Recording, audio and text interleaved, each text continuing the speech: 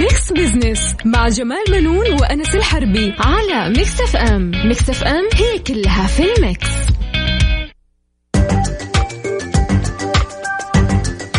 أهلا ومرحبا بكم مستمعينا، أنا جمال بنون أحييكم من ميكس اف ام وبرنامج ميكس بزنس. تشاركني اليوم الزميلة رندا تركستاني. أهلا رندا. أهلا وسهلا، أسأل الله مساك ومساك مساء المستمعين في حلقة جديدة اليوم من ميكس بزنس. هذا البرنامج راح يكون كل أسبوع إن شاء الله في هذا الوقت راح نتناول القضايا الاقتصادية ونبسط رؤية 2030 بحيث تكون أسرع فهم وهضم للجميع بإذن الله. صحيح رندا. من جديد الحقيقة رندا ضرب القانون بمطرقة من حديد على أيدي لصوص المال العام، وهذا الوعد الذي قطعته الحكومة السعودية أنه لن ينجو أي مسؤول تورط في قضية فساد.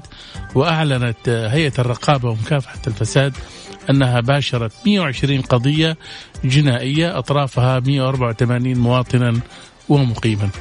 واستعادت الجهات المختصة 38 مليون ريال من إجمالي 110 ملايين لموظفي بلدية في أحد المحافظات احتالوا على هذه المبالغ، ورئيس غرفة تجارية حول 8 ملايين ريال من حساب الغرفة لتسديد مطالبة مالية لأحد المواطنين.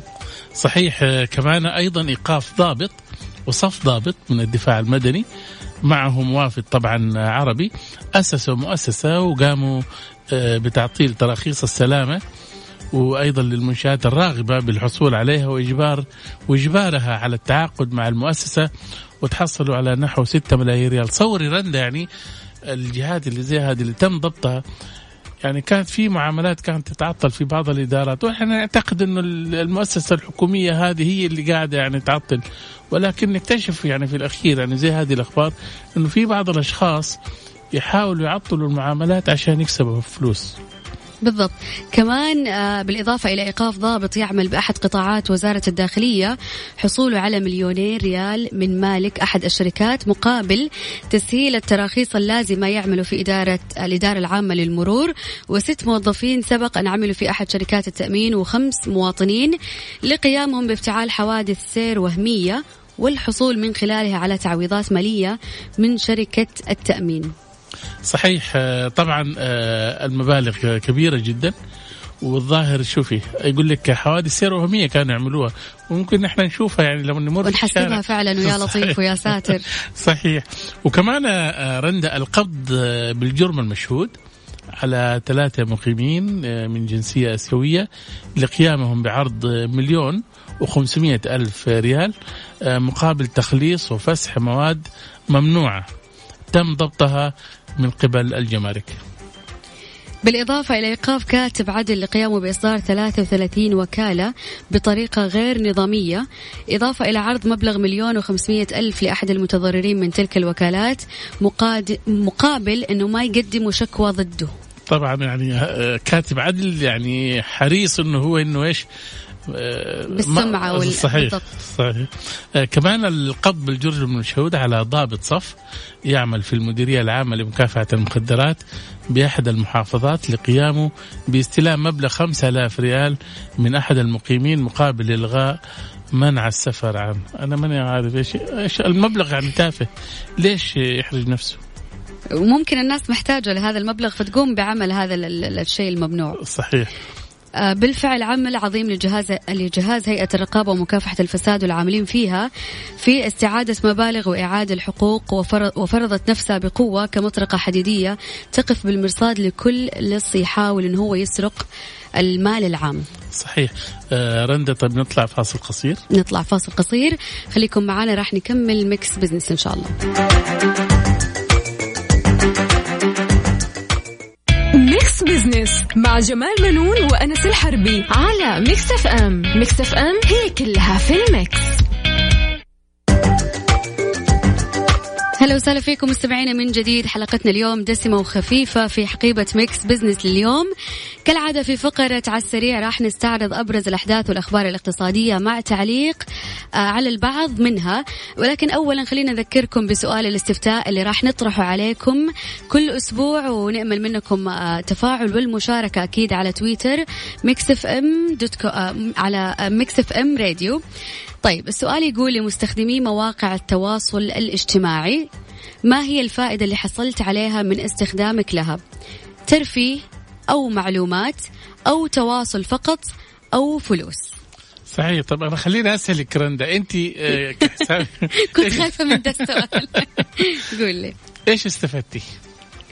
والله أول حاجة السوشيال ميديا بداية إلا ما تكون ترفيه، الواحد يتفرج على الناس، ممكن يعرض الأشياء اللي هو يحبها. بعد كده راح يقدر يكسب معلومات من الإعلانات اللي احنا قاعدين نشوفها على السوشيال ميديا. نعم. مثلا شخص بيقدم كيف عناية بالبشرة، أو واحدة تقدم كيف تعملي ميك اب.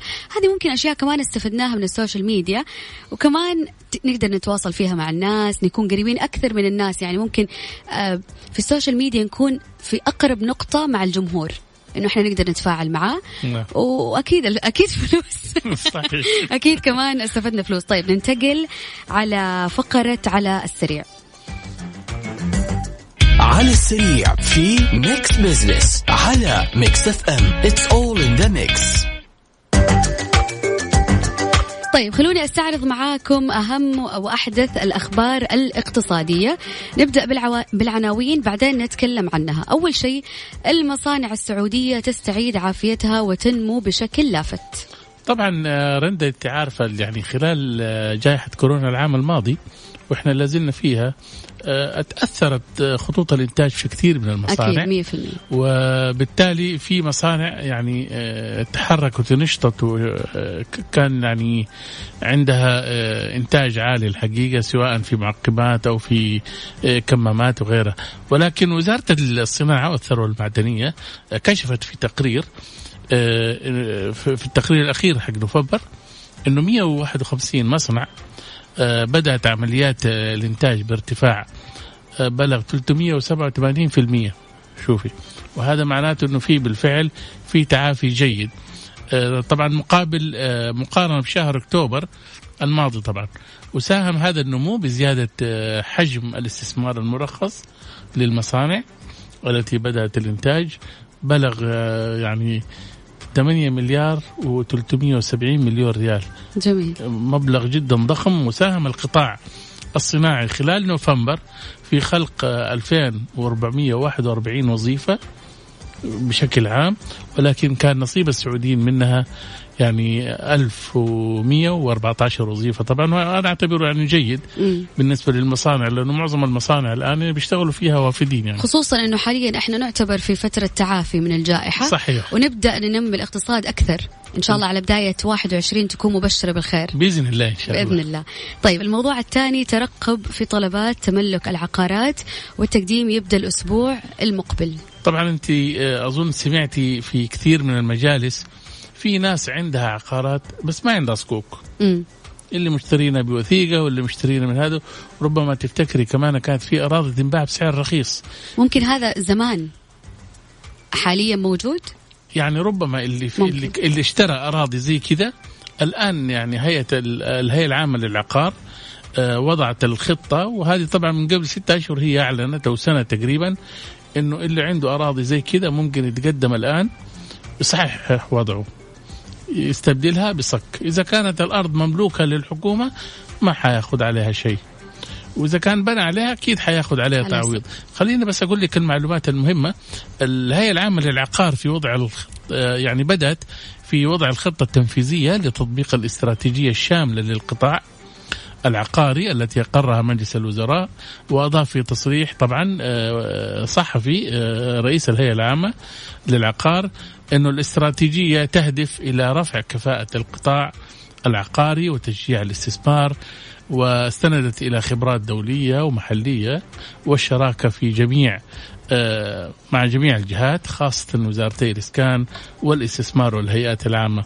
وتشكل الركائز طبعا وتشمل الركائز اللي اعتمدت عليها حوكمة القطاع العقاري، وينبثق عليها الأنظمة والتشريعات. وكل هذه طبعا أنا متأكد بتهم كثير ناس، لأنه من الأسبوع القادم حيبدأوا يسجلوا، وفي أوراق لازم يعني تتوفر عندهم بحيث أنه تصبح قانونية ونظامية. بعد كده ما حتكون في أراضي تنباع بوثائق وإنها يعني غير صحيحة. عنواننا الأخير في قائمة على السريع: تصنيف ممارسي المهن الحرة إلى 3 فئات. وزير التجارة طبعا قرر أو وضع يعني قواعد منظمة للمهن الحرة تضمن تصنيف الرخص لهم إلى 3 فئات، هي ممارس وأخصائي وخبير. يعني دحين ما في أحد يطلق على نفسه خبير كده من عنده لعنده إذا كان هو مو بالفعل خبير، وما حيكون في أخصائي في مجال المهنة نتكلم، مو في مجال الطب. ما نقدر نقول لأحد يعني نطلق عليه مهنة إذا هو ما يحصل عليها، ما نقول لأحد خبير إذا كان هو إلا هو يمتهن هذا المهنة، أيوه عنده رخصة إنه هو خبير يعني بالفعل، صح ولا لا؟ إنه له تجربة. فبالتالي إنه الترخيص هذا مدته 3 سنوات، وتضمنت القواعد المنظمة للمهن الحرة شروط طالب الترخيص وتصنيف المرخص لهم، وقائمة بالمهن الحرة إيش المهن اللي هو ممكن يحصل عليها هذه التصنيفات، وجدول النقاط والفئات للتراخيص المهنية. نعم هذه هي طيب نقول لكم راح كمان نكمل معاكم إن شاء الله هذه المعلومات الدسمة والخفيفة اللي راح تفيدنا، لكن خلونا نطلع فاصل ونكمل مع الأستاذ جمال بنون.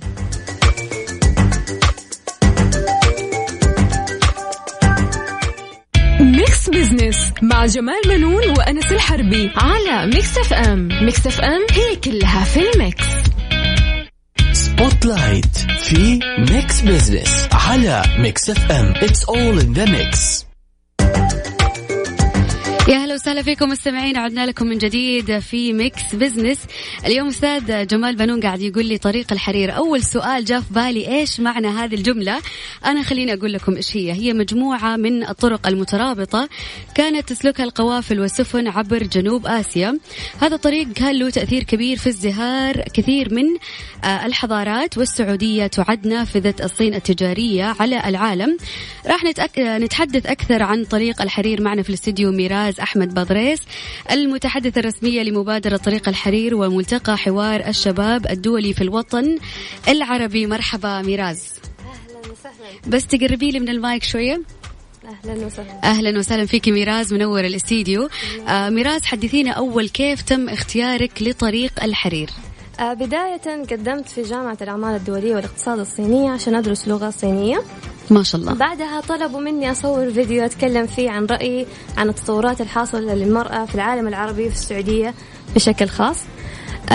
بعد فترة أرسلت لهم الفيديو. بعد فترة وصلني إيميل بيقول لي إنه إحنا اخترناكي عشان تمثل الفتاة السعودية أو الفتاة العربية بشكل عام في المؤتمر. كان في عدة معايير منها السمات الشخصية، المؤهل الدراسي، الفئة العمرية، والحمد لله تحققت فيك هذا. نعم ما شاء الله جميلة. طيب هل خليني أسألك سؤال كذا خارج عن جاتك ربكة لما تبي اختيارك ورحتي؟ خفت، بس في نفس الوقت كان في حماس جدا عالي، لأنه أنا حمثل الفتاة العربية والسعودية وحكون المرأة الوحيدة السعودية في هذاك المؤتمر، فكنت متحمس أنه أمثلها خير تمثيل. كويس. طيب ميراز، بعرف في رأيك ما هي الفرص الشباب السعودي للانخراط في مجال يعني ريادة الأعمال واستشراف المستقبل والاستفادة من مشاركة السعودية في هذا الطريق؟ الشباب السعودي من كلا الجنسين شباب طموح مليء بالإبداع والأفكار الإبداعية، ويحتاج فرصة. الحمد لله الملك بن سلمان آل سعود والأمير محمد بن سلمان حفظهم الله قدموا هذه الفرصة على صحن من فضة لجميع الشابات والشبان.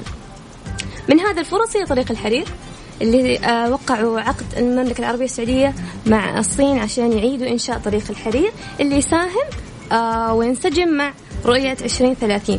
كيف هذا الشيء حيكون؟ الشابات والشبان السعوديين عندهم أفكار، عندهم إبداع، ولكن يحتاجوا أحد رائد أعمال يتبنى هذا الفكرة. أكيد. فهذا يكون عبر طريق الحرير. طريق الحرير بيربط أكثر من 60 دولة مع بعض، وفيها حوالي 4 مليارات نسمة. فهذا حيخليه يربط دول الناس مع بعض، بالتالي يتبنى الأفكار وتطبق وتنجح وتتنشر حول العالم، ويعود بالفائدة على المملكة العربية السعودية وكمان على الجهة الأخرى من الدولة. جميل. طيب هل تنصحي بمزيد من فرص التعاون بين شباب العالم عشان تتنوع الفرص أكثر؟ طبعا أنصح وأؤيد بشدة. ليش؟ كل ما اتنشر الشاب السعودي أو الأفكار السعودية هذا عاد بالفائدة للسعوديين والمملكة العربية السعودية ليش نتنشر حول العالم. كلنا معروفين إنه هذا الشاب طموح مليء بالأفكار والإبداع. جميل جدا. طيب ميراز، بعرف منك أنت أيضا طالبة يعني في جامعة الملك عبد العزيز في قسم الحاسبات، صح؟ صحيح هذا الكلام. أنا طالبة علوم حاسب، هذه السنة الثالثة لي، وأحب أشكر جامعتي ودكاترتي من إداريين، من أساتذة، من زملاء، جميعهم فخورين بي. حصلتي دعم ولا بتجامليهم؟ لا والله فعلا حصلت دعم، فعلا الجميع يشكر. وكل الأخبار من يوم ما طلعت طلعوها في تويتر حق الجامعة، في شؤون الطالبات، حتى زميلات اللي يعني من سنين ما حد يكلمني رجعوا يكلموني إنه أوه شفناكي، أوه شفنا ذا الخبر لك. طبعا أنت فخر لكل فتاة سعودية عربية ميراز، يعطيك العافية. صحيح. طب بس بعرف كمان ميراز أيضا إيش مهمتك أنت المتحدثة الرسمي، يعني إيش بتكون دورك؟ هل بتسافري مثلا وتروح تتكلمي ولا بتعرفي كيف بالضبط؟ أنا حضرت مؤتمر الحوار الدولي للشباب، أعطيت كلمة في بداية المؤتمر فيها لمحة عن فتاة سعودية أحلامها كيف تغيرت وكيف سيساهم طريق الحرير في تحقيق هذه الأحلام. طيب قولي لنا كيف راح يساهم طريق الحرير في تحقيق هذه الأحلام؟ مثل ما قلت، طريق الحرير بيربط الفتاة السعودية والعربية بأكثر من 60 دولة فيها أكثر من 4 مليارات إنسان، من بينهم رواد أعمال ورائدات أعمال.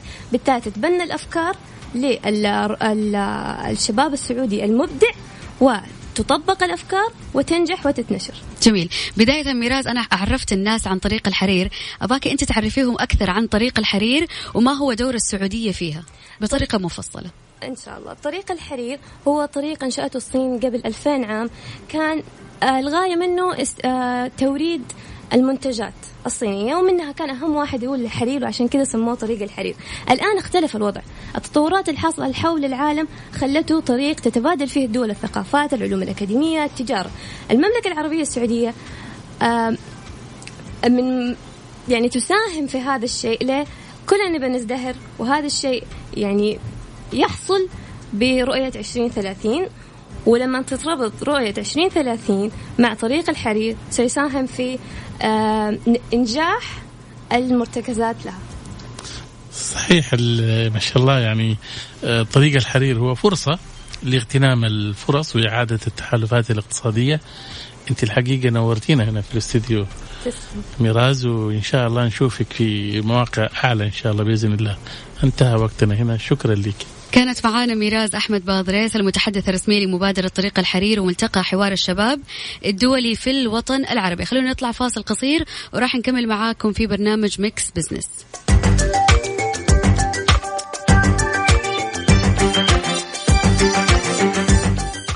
ميكس بزنس مع جمال منون وأنس الحربي على ميكس اف ام. ميكس اف ام هي كلها في الميكس. نسبة وحسبة في ميكس بزنس على ميكس اف ام. It's all in the mix.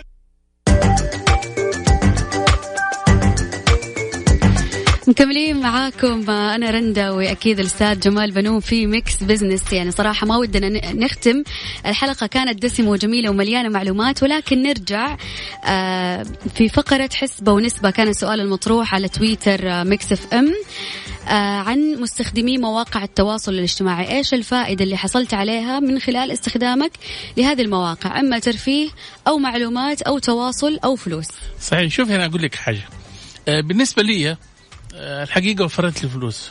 أول كانت المبالغ كانت تيجي عالية جدا بالفواتير نتيجة إنه عملنا يتطلب اتصالات وأشياء زي كذا، فكانت تيجي الفواتير عالية. فمن باب أولى إحنا نوفر هذه الفلوس اللي نستفيد منها. فالآن معظم الاتصالات تتم عن طريق الواتساب، يعني مراسلات أو رسائل صوتية أو شيء زي كذا، وتحميل فيديوهات وغيرها. الآن يعني ممكن الواحد يستفيد منها يعني حسب استخداماته. بالنسبة للمواقع الثانية أنا ما أشوفها، يعني أنت عارف رندا اليوم يعني مواقع التواصل كل ما تكبر تكثر معها الإشاعات وتكثر معها يعني كثير من المعلومات الخاطئة، يعني أصبح مكان للطق حنك. صح. صح ولا لا؟ يعني أنا أشوف أن السوشيال ميديا هي سلاح ذو حدين، تقدر تستخدمه في شيء ممكن منفعة زي ما قال أستاذ جمال إنه أنا أوفر فلوس، اتصالاتي مثلا ما تأخذ رصيد أو فاتورة، زي مثلا أستخدم السوشيال ميديا. وكمان ليها مساوئ جدا كثيرة أنت وعلى حسب استخدامك. أول حاجة أنا ضد مبدئيا استخدام السوشيال ميديا للأطفال. نعم. أنت ما تعرف إيش هي الإشاعات الموجودة، قد إيش خصوصا فترة المراهقة بيتأثر الشاب أو الشابة بالأشياء اللي بيشوفوها، إيش من مظاهر إنه ممكن في أشياء غير القدرة المادية اللي عند الوالدين إن هم يتحملوها قاعدين نشوفوها من السوشيال ميديا. السوشيال ميديا فتحت لنا أبواب جدا كثيرة، فيها الإيجابي وفيها السلبي. منها إنه إحنا قاعدين نشوف ناس بتعرض حياتها على السوشيال ميديا، ويمكن انت ما انت شايف الجانب المظلم من هذا الشيء، فاحنا قاعدين ناخذ الشيء انه شوف ايش عنده، شوف ايش سوى، طب انا مو قادر. طب والانسان بطبعه طماع، فانت حاول تحدد في السوشيال ميديا ايش الاشياء اللي انت تشوفها او تشاهدها. صحيح. وكمان انه الواحد يعني يعرف ايش يعني بالضبط ايش يبغى بالضبط. صح ولا لا؟ خليني اقول لك على معلومه بسيطه فيها يعني ارقام واشياء زي كده. شركه ايزيا للتسويق قالت انه معدل سعر صوره على انستغرام يعني بتبدا من $134 الى $1642. بتستفيد ناس بيستفيدوا انه لما يحط صورته تجي له عليه لايكات ومن يداري ايش وشيء زي كذا، هو بيكسب فلوس. الشخص صاحب الحساب. ايوه دلني استاذ جمال. وهذا يعني هذا يدل انه هذا ذكي، يعني يبغى يدور على هذا يعني على فائده ماديه.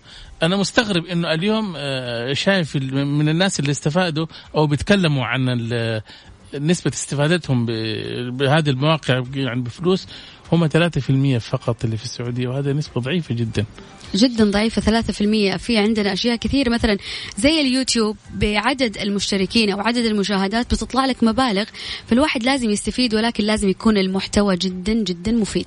صحيح. وكمان موقع بيزنس إنسايدر قالت إن الشركات التجارية المختلفة مستعدة لدفع مبالغ كبيرة لتحصل على حق رعاية منشورات ومقاطع فيديو مدونات نجوم شبكات التواصل الاجتماعي.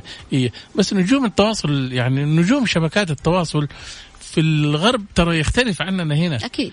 يعني نجوم مواقع التواصل اللي عندنا في السعودية أو في الوطن العربي عشان لا نحدد ناس ما عندهم يعني آدمي فاضي بس في مواقع التواصل، ما هو مشهور أو ما عنده خلفية تامة عن أهمية مواقع التواصل.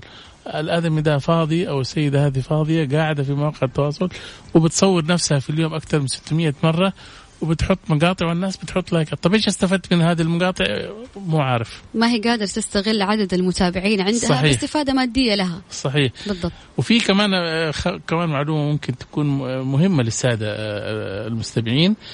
توصلت دراسة جديدة إلى أن الوقت الذي يقضيه المستخدمون على منصات التواصل الاجتماعي على مستوى العالم ارتفع بنحو 60% في المتوسط على مدى السنوات السبع الأخيرة. وحللت مؤسسة جلوبال ويب اندكشن البحثية بيانات من 45 من أكبر دول العالم في أسواق الإنترنت، ورأت أن الوقت الذي يكرسه كل شخص لمواقع التواصل الاجتماعي أو تطبيقاتها ارتفع من 90 دقيقة إلى 143 دقيقة في 2019. ويتصدر الفلبينيين قائمة الشعوب التي تقضي أكثر الأوقات على وسائل التواصل الاجتماعي بمعدل 241 دقيقة يوميا. غريب والله. صحيح. بينما مقارنة ب 45 دقيقة في اليابان. حقون شغل يعني أنا نعرف اليابان يعني ما هم مهتمين بالسوشيال ميديا كثير، ممكن زينا احنا. صحيح. بس في السعودية خلينا نقول ايش؟ قول في السعودية كمان. زاد معدل زمن استخدام وسائل التواصل الاجتماعي 14 دقيقة. وفي تركيا زاد، يعني هو يعني كان في رقم معين وزاد فوقه 14. طبعا جات الجائحة كمان فخلتهم كمان يمدوا يعني. صح أكيد. تركيا طبعا كمان زادت فيها 13 دقيقة. ممكن آخر فترة زادوا عدد المشتركين في مواقع التواصل الاجتماعي واستخدامها. جائحة كورونا جاءت، الناس جلست في البيت، فبدأ يطلع محتوى، فيديو، صور، أفكار، ناس بتطبخ. فهذه ممكن جانب إنه أنا أقدر أضيف محتوى للسوشيال ميديا أدعمه بفائدة للناس. صحيح صحيح. خلينا نشوف النتيجة بس الأخيرة رندا. تمام. عشان يكونوا عارفين. أظن قلنا 47 معلومات و37 ترفيه وتواصل أخذين 11%، والناس اللي بتحب الفلوس هم 3%. ما أتوقع. يعني جاءت المعلومات في 47%. صحيح. وبعد كذا جاء الترفيه، وبعد كذا جاءت التواصل، وفي الأخير جاءت الفلوس. وأنا أتوقع أن المفروض فلوس أول، تواصل ثاني، وبعدين الترفيه والمعلومات. يفترض والله. أتمنى أنه نكون اليوم قدمنا لكم أنا وأستاذ جمال بنون حلقة جميلة مليانة معلومات، صح أنها دسمة ولكن مفيدة أكيد للجميع. إن شاء الله بالتأكيد. رندا الحقيقة أنت بتعطينا في هذه الله الحلقة، الله يعطيك العافية، وأعطيتها يعني قيمة مضافة. إن شاء الله الأسبوع القادم نلتقي مع مستمعينا بموضوع جديد وضيوف جدد بإذن الله. نلقاكم الأسبوع القادم. شكرا لكم. في أمان الله.